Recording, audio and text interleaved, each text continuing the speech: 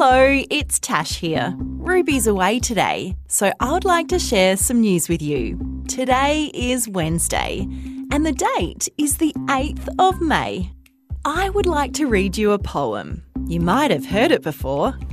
She sells seashells by the seashore. The shells she sells are seashore shells. Poems like this that are really tricky to say are called tongue twisters because they twist your tongue up and make it hard to say the words properly.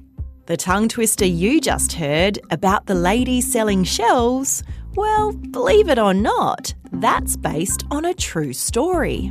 200 years ago, there really was a lady who sold seashells. Her name was Mary Anning. But the shells Mary used to sell weren't just any ordinary shells. They were fossils, ancient animals stuck in rocks. Mary sold fossils called ammonites, belemnites, and ichthyosaurs.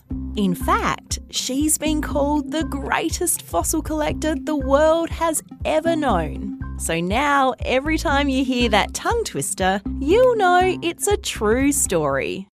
And that's the end of news time for today on ABC Kids Listen. Let's catch up again soon.